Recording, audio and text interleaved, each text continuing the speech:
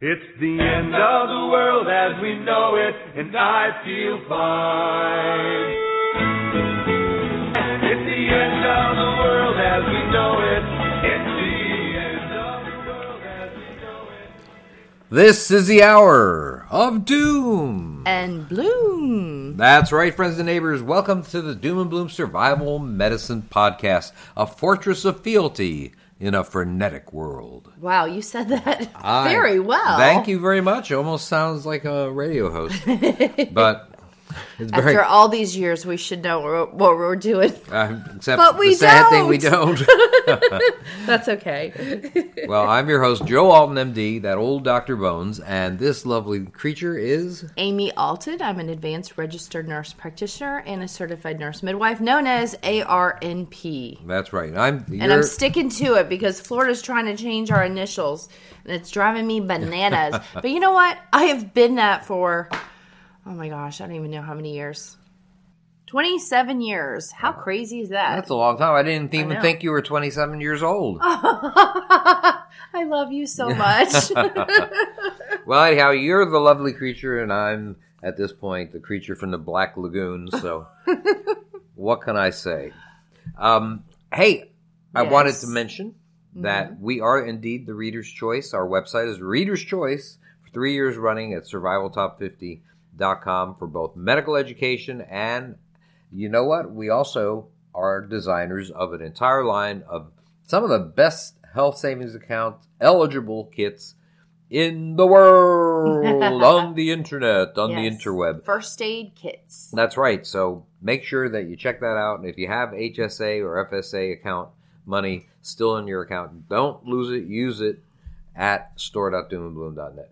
And by the way, if you've just returned from your vacation on the 24th moon of Jupiter, you may have noticed a little change in our format. Indeed, you're going to hear more frequent, shorter shows to go straight to the information you're looking for without a whole lot of housekeeping up front.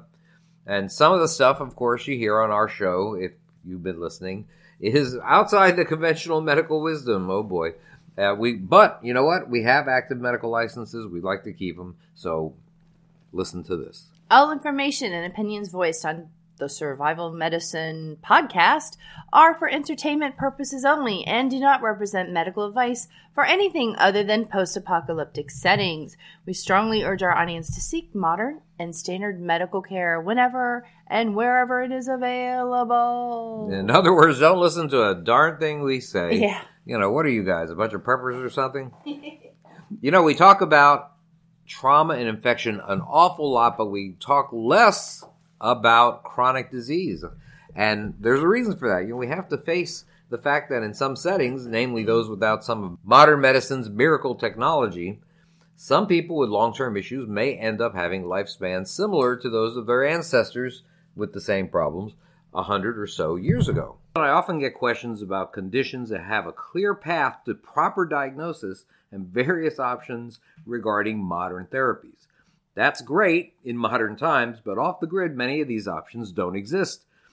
And those that have lost, for example, lung or heart function due to chronic disease have some problems to deal with. Take someone with a history of a heart attack. In this serious an event, a portion of heart muscle has died due to blocked arteries. You don't grow this muscle back, and it leaves you with less capacity to function in good times or bad. It certainly would affect your ability to perform activities of daily survival, you would think. You could say the same thing for chronic lung disease like COPD. COPD stands for Chronic Obstructive Pulmonary Disease, and that's a chronic inflammatory lung problem that causes decreased flow of air and thus oxygen to the body. Symptoms include breathing difficulty, cough, mucus production, and wheezing. It's caused by long-term exposure to irritating gases or particulate matter, well, most often from cigarette smoke. People with COPD are at increased risk for developing heart disease, lung cancer, and a variety of other conditions. Emphysema and chronic bronchitis are the two most common consequences that you'll see. Chronic bronchitis is an inflammation of the lining of the bronchial tubes, which carry air to and from the air sacs called alveoli in the lungs. It's characterized by a daily cough and mucus production for at least 3 months every year. Emphysema is a condition in which the alveoli at the end of the smallest air passages of the lungs are destroyed, leaving blank spaces. These blank spaces don't function at all to absorb oxygen into your body. Signs and symptoms of COPD are most obvious after about the age of 40, and they include, as I mentioned before, daily cough with mucus that may be anywhere from clear to white to yellow to even greenish maybe, shortness of breath, especially during physical activities, wheezing, chest tightness, having to clear your throat upon waking up due to a lot of mucus in your lungs, and later on, as the condition progresses, and it is a progressive disease, you may notice frequent respiratory infections, a lack of energy, and unintended weight loss, especially in the later stages. You might notice swelling in the ankles, feet, or legs, and you may notice blueness of the lips or fingernail beds caused by a lack of oxygen known as cyanosis. COPD symptoms often don't appear until after significant lung damage has occurred, and they usually worsen over time, particularly if you still smoke. People with COPD are also likely to experience episodes during which their symptoms become worse than usual day-to-day variation with persistence for at least several days. You might be skeptical about smoking causing certain health issues, but it's pretty well established that the main cause of COPD in developed countries is indeed smoking tobacco. Having said that, only about 20 to 30% of chronic smokers may develop physical ailments due to COPD. That doesn't mean their lungs haven't been affected, just that it doesn't seem to affect their ability to function, at least now. In underdeveloped countries, COPD often occurs in people exposed to all sorts of noxious fumes from, let's say, burning fuel for cooking or heating in poorly ventilated homes. This is a similar situation to which we might experience if we're knocked off the grid due to some long-term disaster. In about 1% of people with COPD, the disease results from a genetic disorder that causes low levels of a protein called alpha-1 antitrypsin. In any case, the treatment is the same. COPD can cause many complications, including respiratory infections. You're more likely to catch colds, the flu, pneumonia. Any respiratory infection can make it more difficult to breathe and cause further damage to lung tissue. Heart problems, for some reasons that aren't really well understood, it can increase your risk for heart disease, including heart attacks. Lung cancer, people with COPD do have a higher risk for developing lung cancer. Maybe that's due to smoking. High blood pressure in lung arteries. COPD can cause high blood pressure in the arteries that actually bring blood to your lungs. That's called pulmonary hypertension, and it is a major health issue. And some people actually may become depressed. Difficulty breathing can keep you from really doing activities that you enjoy or that you have to do. And after dealing with, any kind of serious illness, people sometimes develop depression. So this is something that you may experience. Now, unlike some diseases, COPD has a clear cause and a clear path to prevention. The majority of cases are directly related to cigarette smoking. The best way to prevent COPD is to never smoke, or at least to stop smoking right now. Occupational hazard to chemical fumes and dust, another risk factor. If you work with this type of lung irritation, you have to make sure that there are ways to protect yourself, such as using respiratory protective equipment. That's important. There are tests for COPD, but they usually include chest x-rays and CAT scans of the chest. Most of these aren't options off the grid, but you can test lung function with a simple piece of equipment called an inspirometer, which gives an idea of how deep a breath you can take, and it can measure progress or deterioration over time. A simple battery-powered item called a pulse oximeter can measure how saturated your blood is with oxygen. The higher, the better. Most people are in the high 90s or even 100% in some situations.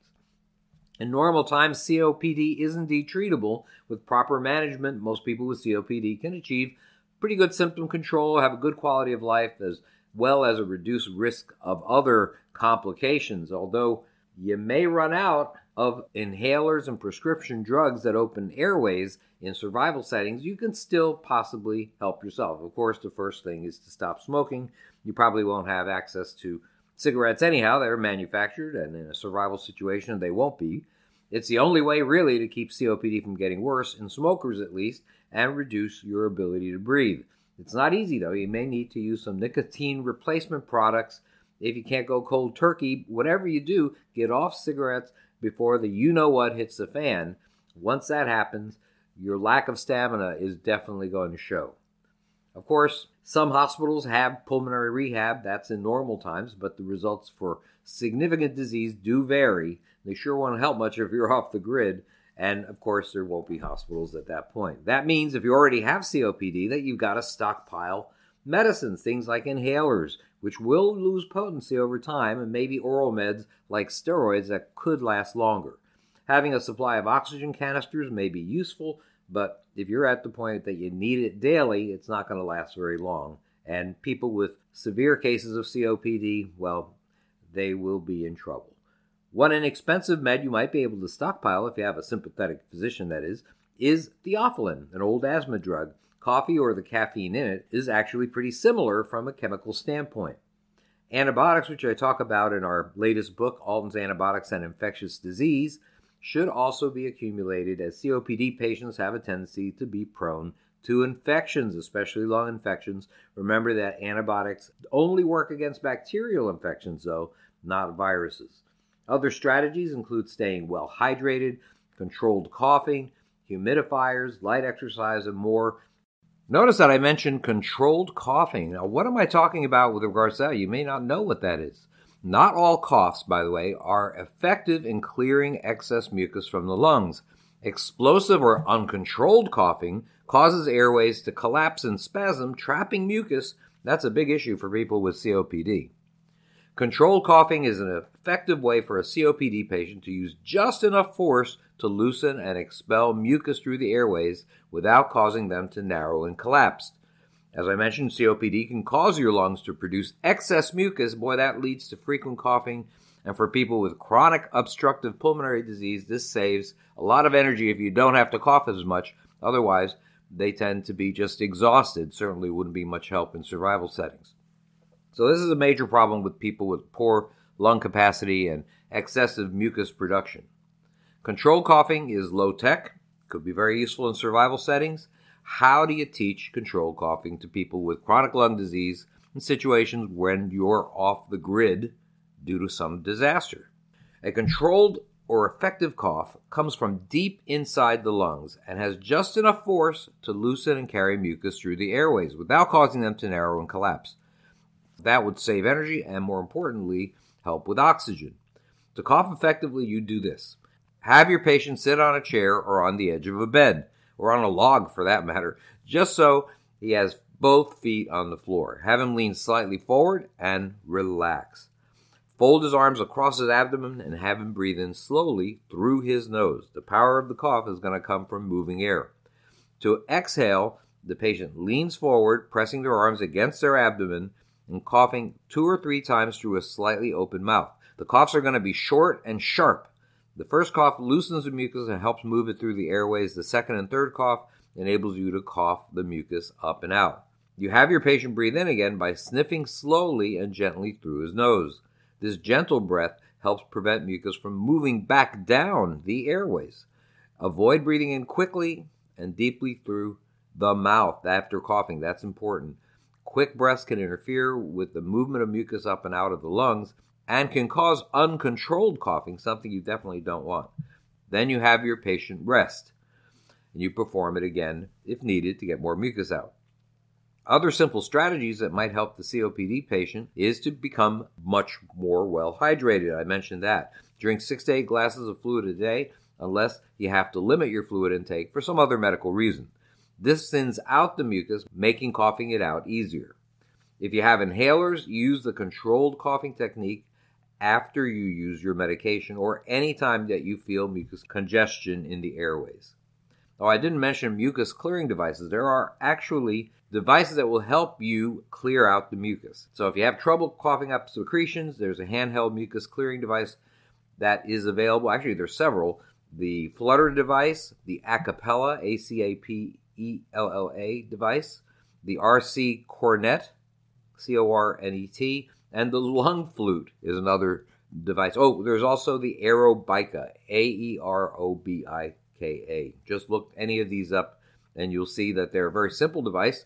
To use them, place the mouthpiece in your mouth. Seal your lips around it and take a deep breath using your diaphragm. You breathe out slowly with a moderate force through the device for as long as you can, and this increases pressure in the airways, and the oscillations that are created by the device will give you the feeling that you need to cough.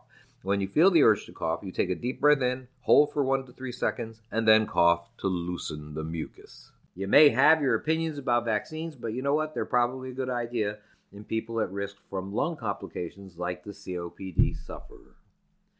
Okay, that's all we have for this week's episode of the Survival Medicine Podcast. Thanks for joining us. We'll see you soon.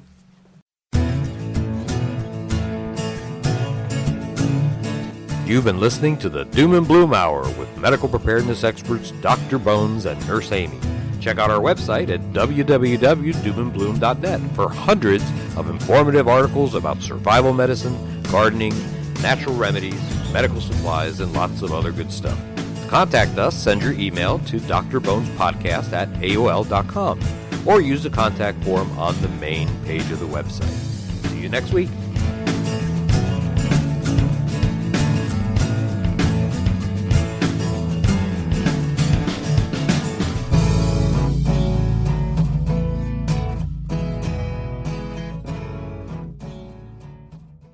Are you worried about how dangerous the world has become? In these days of terrorist attacks, natural disasters, or even a future collapse, you need to be medically prepared to keep your family safe. I'm Amy Alton, ARNP of store.doomandbloom.net, where you'll find an entire line of uniquely designed medical kits and supplies for when help is not on the way. For everything from individual first aid kits to the ultimate family bag, go to store.doomandbloom.net today. You'll be glad you did.